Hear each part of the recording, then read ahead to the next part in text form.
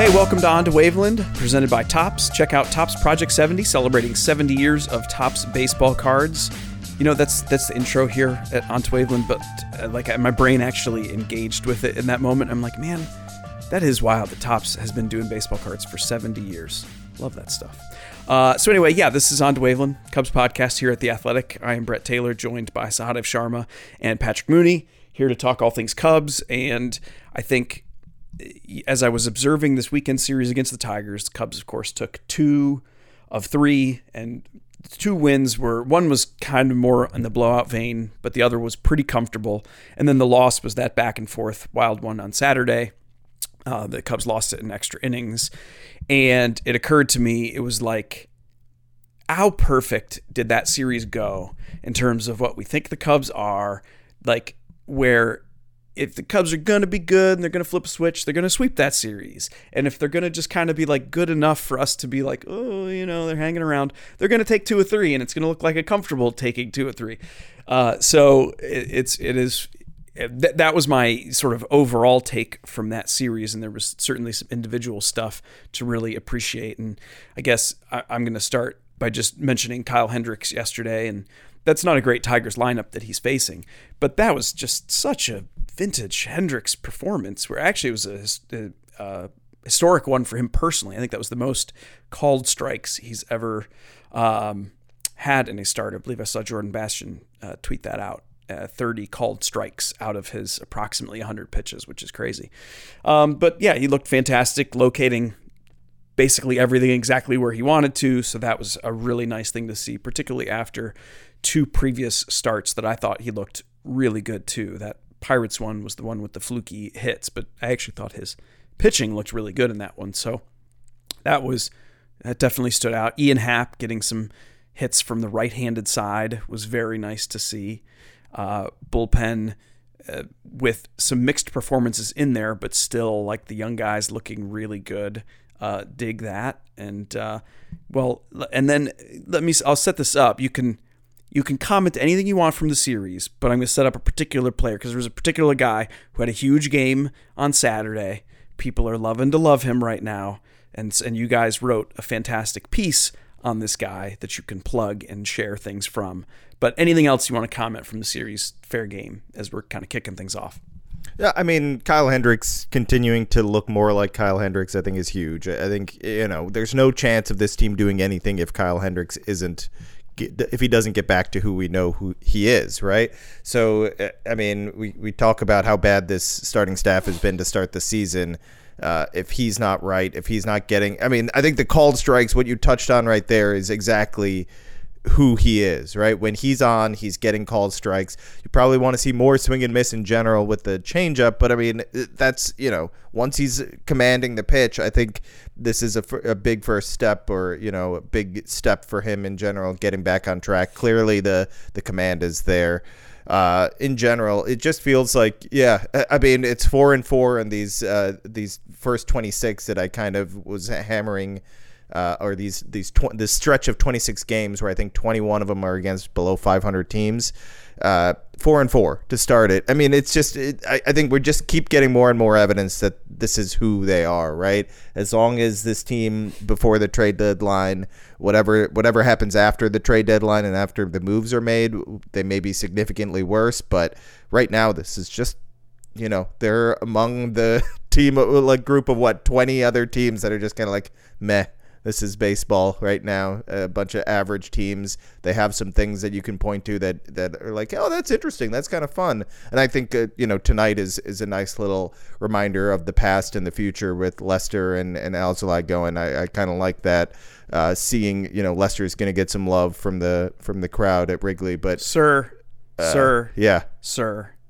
that's a later part of this podcast episode. Okay. Sorry, I jumped ahead. We're talking about what just happened. Gosh, I don't have, and look, and I'm cutting you off too because I don't have the emotional bandwidth to go through thinking thinking about these guys coming back, tugging them heartstrings. Then we go back to talking about something else, and then doing it to me again. It's gonna make you reserving sad. my tears for later. I'm sorry, in the Brett, episode. but I'm amped to watch Alzolay again. He's the reason I'm most excited for Cubs games right now. Alzolay in the future, it's something worth talking about in my opinion. But fine. We'll talk about the weekend. Let's not just glance over this chance to rip the Cubs present. And my takeaway, this is a very brief moment. And I just gotta say, like, I know you aren't like embodying a role or anything. Like you're not the heel of the podcast or anything. But it just cracks me up because it was like I was not anticipating that at all. We're like going around the group, and then it's like it gets to Mooney, and he's like, "Hey, wait a minute. We got to shit on this team for a second." I was backing you up, Brett. You know, Sade's talking about the past and the future. I'm like, you know, I'm Joe Madden living in the present here, man. You know, I'm in my basement living in the moment. You know, and my takeaway, it was a random one, and my Zoom attention span is very terrible, which might explain some of my interjections in this podcast. But the Detroit. I believe it was Detroit's play-by-play guy asked David Ross on Friday's pregame Zoom something about his impressions of the Tigers, and Ross didn't mean to come across like Nick Saban talking about a directional school, but he said something like, "They're a major league team, got to play good to win," or something like that. And I'm thinking you're the Cubs right now. You don't get to overlook any opponent when you're 5-4 against the Pirates, I believe, and you've totally miss this opportunity to kind of change the conversation and pad your record before a week that features the two teams in the last NLCS from a full season, and then just an absolutely brutal June schedule with 2 West Coast trips against maybe the 3 best teams in the National League, a trip to New York to face the Mets, and at least one series, I think, in Milwaukee. And the Cardinals might be thrown in there too. I don't know about that, but I mean, they're a major league team. You got to play good. You know, everyone's a major leaguer out there. It's like, come on, man. They gotta clean it up. I mean, their starting pitching has not been good. Period. Second worst rotation in the majors. That's where they're at right now. Yeah. If I could go back to the weekend and instead of talking about the future, I think. I mean, what happens with Trevor Williams is going to be a storyline going forward. I mean, Ross didn't come out and say. I think Ross kind of backed him on Sunday, essentially saying, he'll make his next start. But I mean, when you're already talking about whether a guy's making his next start or not, is Keegan Thompson going to start getting those starts? Is someone else going to earn a start in the rotation? I think is a conversation we're probably going to be having unless Trevor Williams gets back to looking like he did that second and third start, maybe more than what's been pretty rough lately. I mean, it seems like he's not fooling anyone. No, it's I remember early in the year when he was having those very nice starts and he's got that nice 4-pitch mix. I was looking at some of his pitch charts, and one of the ones that StatCast does, they're color coding the pitches, and where he was working each of his pitches in the zones, it looked like this beautiful rainbow because he was locating every type exactly where you'd want it to be. And certainly the last 3 starts, he's not throwing a bunch of dick balls out there. It isn't that. It's just that he's clearly not locating where his stuff works off of itself, and the charts just haven't been pretty. He's averaging under 3 innings per outing the last 3 starts. And I think you're right. I saw a quote from David Ross who was asked about Justin Steele and Keegan Thompson specifically, they came up as starters, might they get a chance in the rotation? And he kind of deferred by focusing on how well they're doing as relievers and just want to keep riding them like that. Fine. But even if you were to exclude them as possibilities, and even if you were to say, Alec Mills is hurt now and we kind of like him in that swing role, the reality of what Trevor Williams is to this team is that, yes, he was brought in to have a dedicated rotation spot out of the gate because the Cubs wanted to see what they could do because he's had success in the past. He's only 29, great individual pitches. That's a guy in this mode that the Cubs are in. You bring in and you see what he can do. But it's not as if he's the only starting pitcher available to them right now that you might also want to fit into that same mold. Now, I know that like when Shelby Miller was up, I understand the wildness, particularly in the first outing, was like of the kind where you think, oh, something is just like deeply wrong. But if I could be a bit of a homer, he improved the next like 3 times out. It was still quite bad, don't get me wrong, but it improved. And then he had the lower back injury, and now he's made 2 very interesting starts there at Iowa, and he's a guy who's going to have to be activated at some point. He happened to start the same day as Trevor Williams, just saying, he's on the same schedule.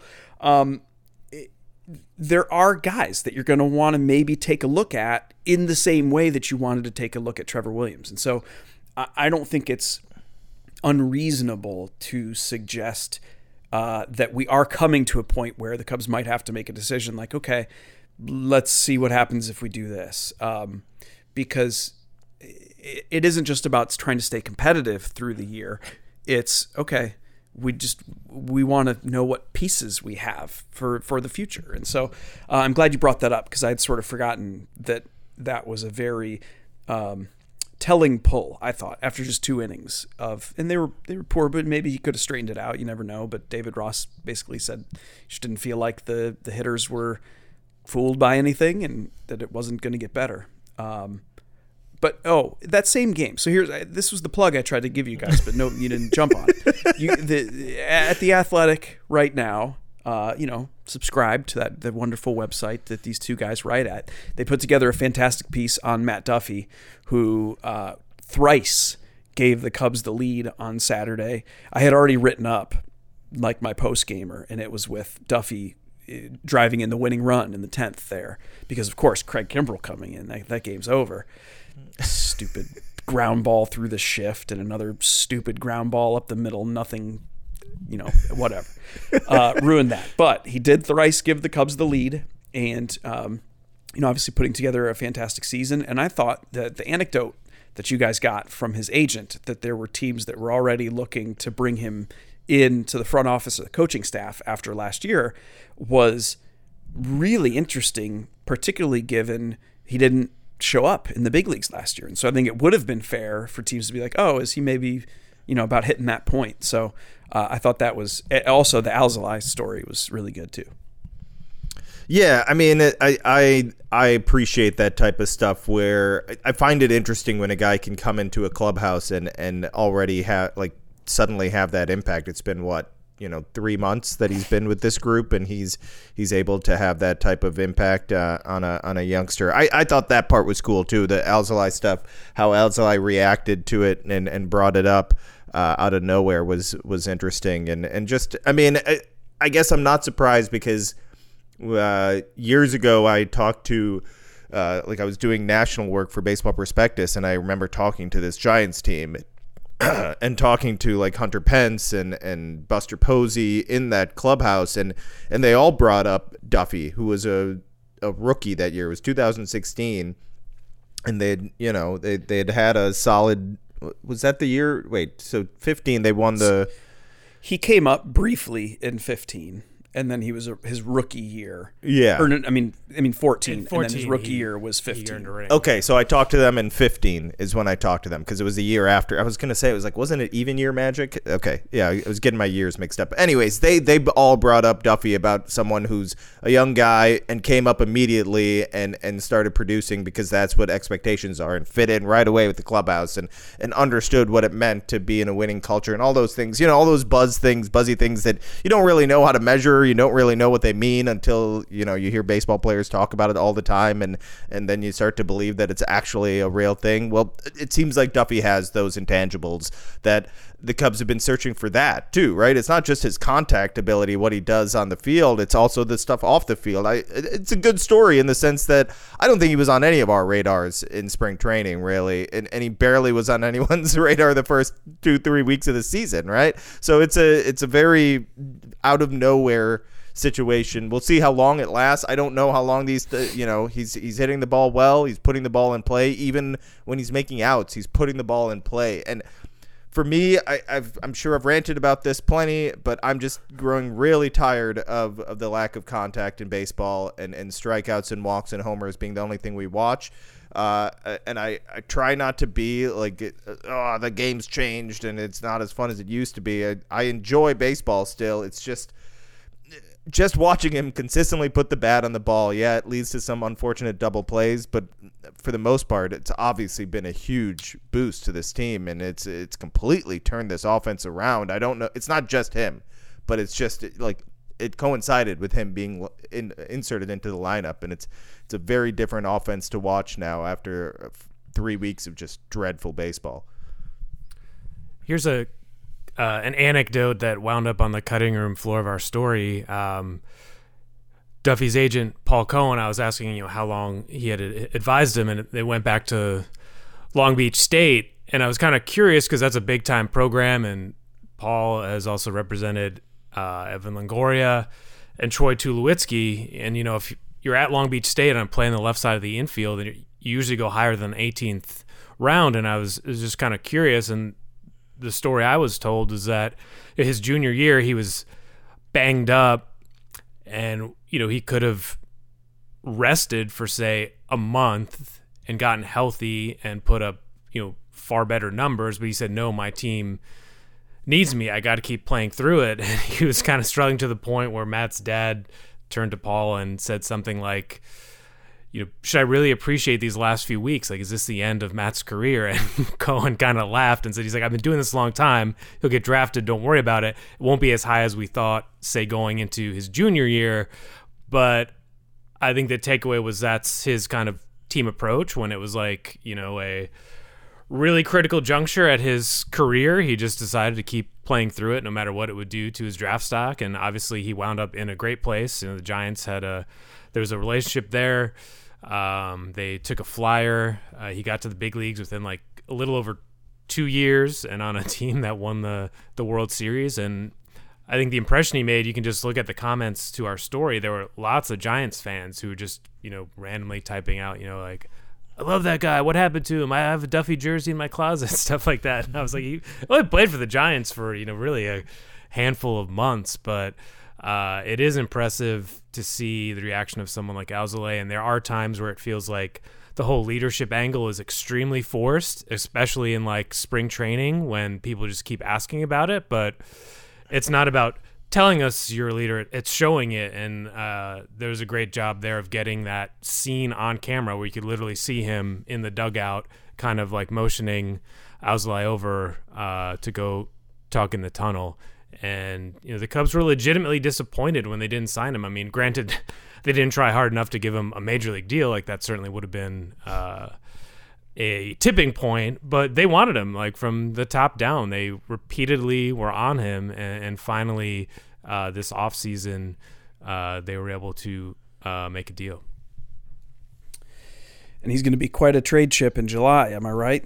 No, I'm just kidding. He is. I was thinking Trevor Williams might make up like a phantom injury, and then all of a sudden, after they trade like 40% of their rotation, they give him say 10 starts because he's still arbitration eligible next year. I mean, it is fun. I heard it here first. Yeah, no, I mean, I think that's a legit good point because like, if you could maintain a controllable guy for one more year in the rotation, if you had reclaimed him this year, that was part of what I liked about his signing in particular, and obviously it hasn't gone now. But Duffy, unfortunately for Cubs fans who are falling in love, he qualifies for just full-on free agency after this year. So if they want to keep him around, that's a whole side conversation for later. It'd be a good fit for the Giants again.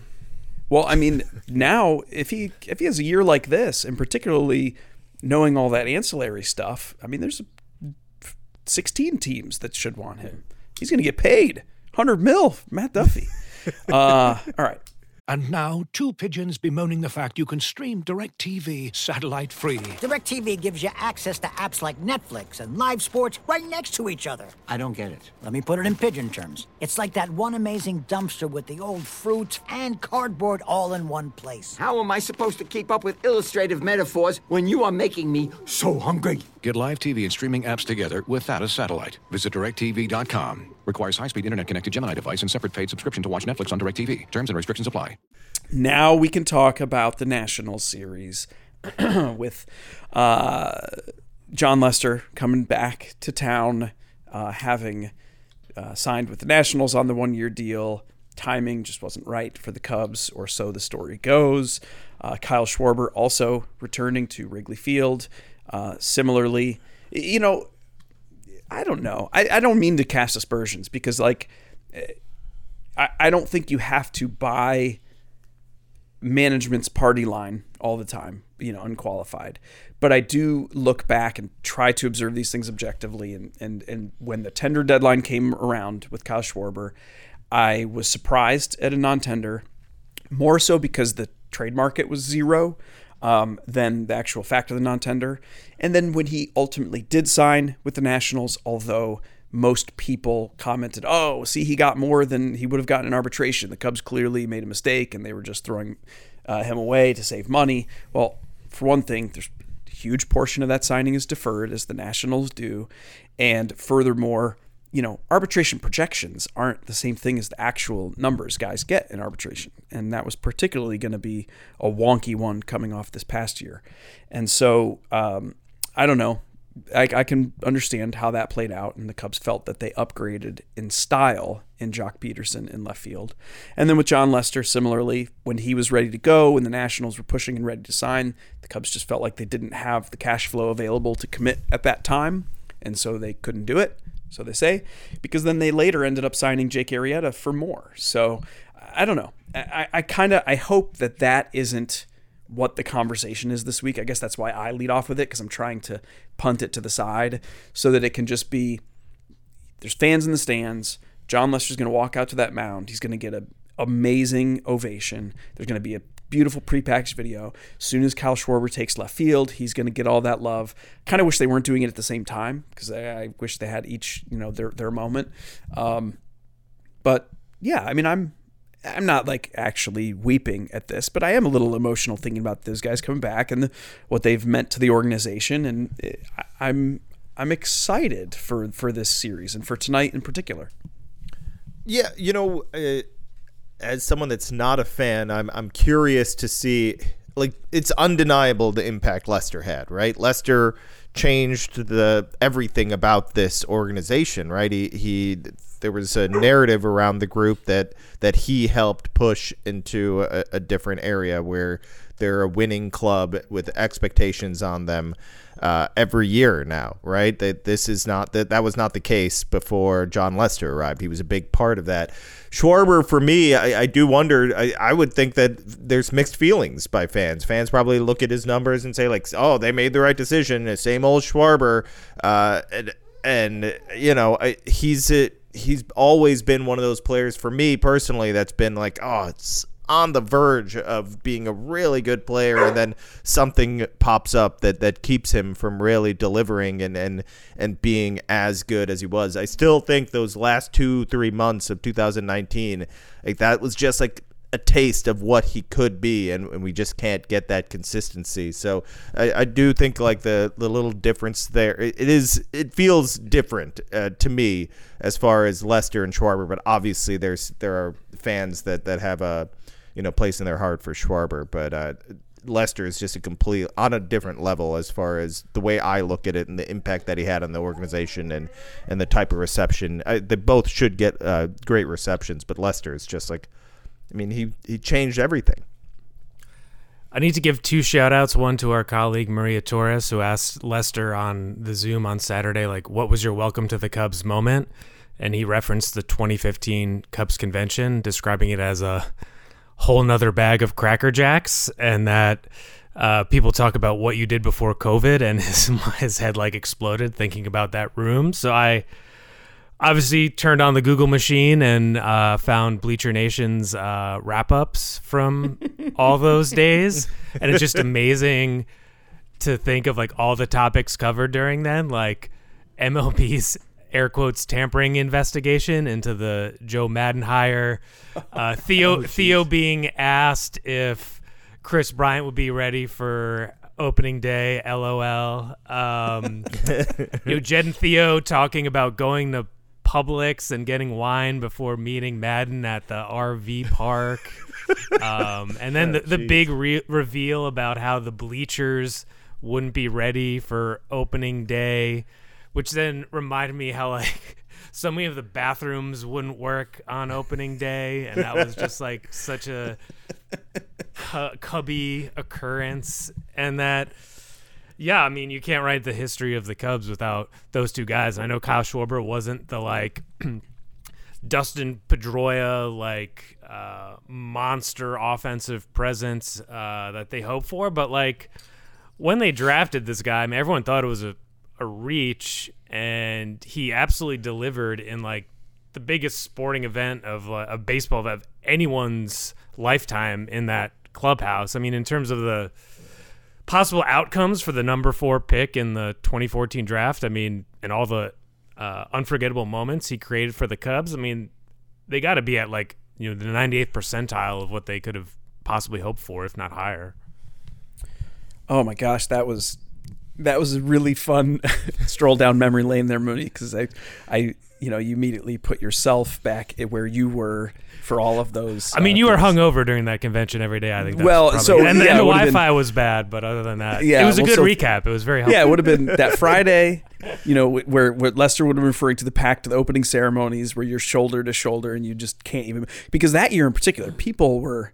I mean, that was as hyped as it gets, right? Because it was Lester's arrival, or Lester, and Joe Maddon. And Madden's arrival, yeah. And I think people started to sense that things were turning. And then certainly, then the Saturday is always a rougher go. I miss the convention this year. Can't wait for that next year. People, it's not for everybody, but I do love being packed in there with, what did he say, a bunch of Cracker Jacks. Yeah, you can count me among them. Lester was a noticeable absence for like the last 3 Cubs conventions too. Like he did. I don't know if he even did after. There was always suddenly a celebrity golf event in Orlando. He had a scheduled event. Yeah. Yes. When you win the World Series and the biggest and best free agent deal in Chicago Cubs history, your schedule for January, it fills up, and you're like, oh, I don't think I can make it that year. It's the coldest weekend of the winter. There's like NFL playoffs going on. You have to go to spring training in like 2 weeks anyway. Like, how about you just come to Chicago and stay in an ice-covered hotel? How is it always snowing? Like, it's always one of the biggest snow weekends. It's so ridiculous. Like the word, yes. Oh, and I love it. I just, God. So now I'm getting nostalgic about that too. I want to note too. It's funny, I hadn't thought about, other than the fact that they both joined the Nationals, I hadn't thought about in the way that you guys are talking about these. The nature of Schwarber and Lester both being emblematic of a lot of things about this period of the Cubs, because they did arrive in the same year. Lester, of course, at the end of the year in December, and Schwarber was drafted that summer. So actually Schwarber, strictly speaking, longer with the Cubs organization than Lester, which feels kind of weird when you think about it. But yeah, it's like Schwarber sort of embodied that, what the Cubs draft spirit was from that period, and came up and contributed so significantly to the success, including his miraculous comeback from the knee injury. And then John Lester was on both a literal sense, he was a pitcher, not a hitter, but also he was the big money free agent signing who came in and immediately contributed. And I mean, I think there's a lot of ways you could point to the two of them as being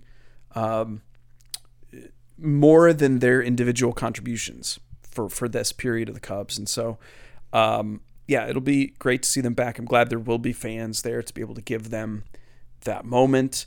Obviously I hope the Cubs pummel John Lester, and I think that would be fun. I saw a line that he's pretty excited to face Anthony Rizzo. That's the one. I wonder, maybe if things go really sideways, we'll get Rizzo pitching to Lester at some point late in the game. That would be a fun matchup. That would be a classic ending to this. Yeah, I would like to see that. The Cubs and Nats, it'll be a 4-gamer. Starlin Castro also back, he's been back, right?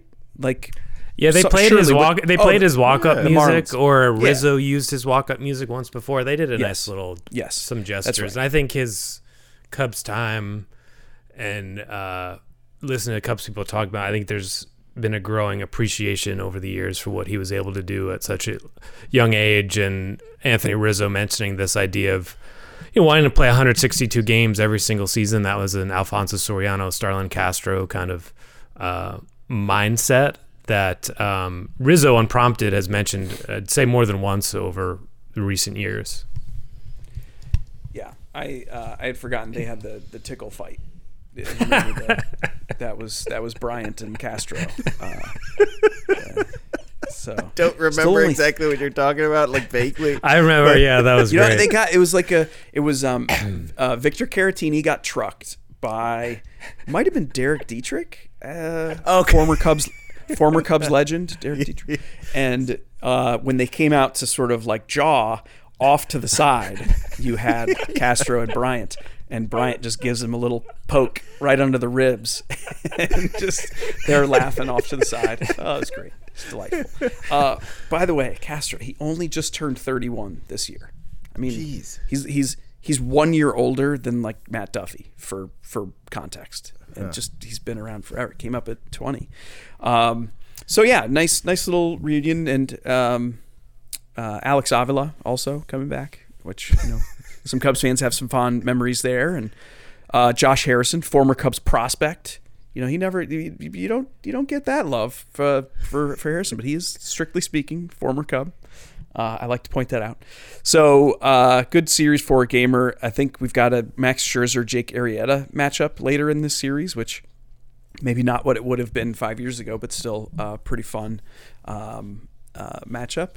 And we will be back at you, I guess, at the end of that series on Thursday this week. This is On to Waveland. It's the Cubs podcast here at The Athletic. I am Brett Taylor. You can catch my stuff at Bleacher Nation. That's Sahadev Sharma and Patrick Mooney. Get their stuff at The Athletic. And sincerely, go subscribe if you haven't already and read that Duffy piece. It's great. It just provides you so much more context for how a guy like that can be important in more ways than you see in the line score. So appreciate that piece, gents.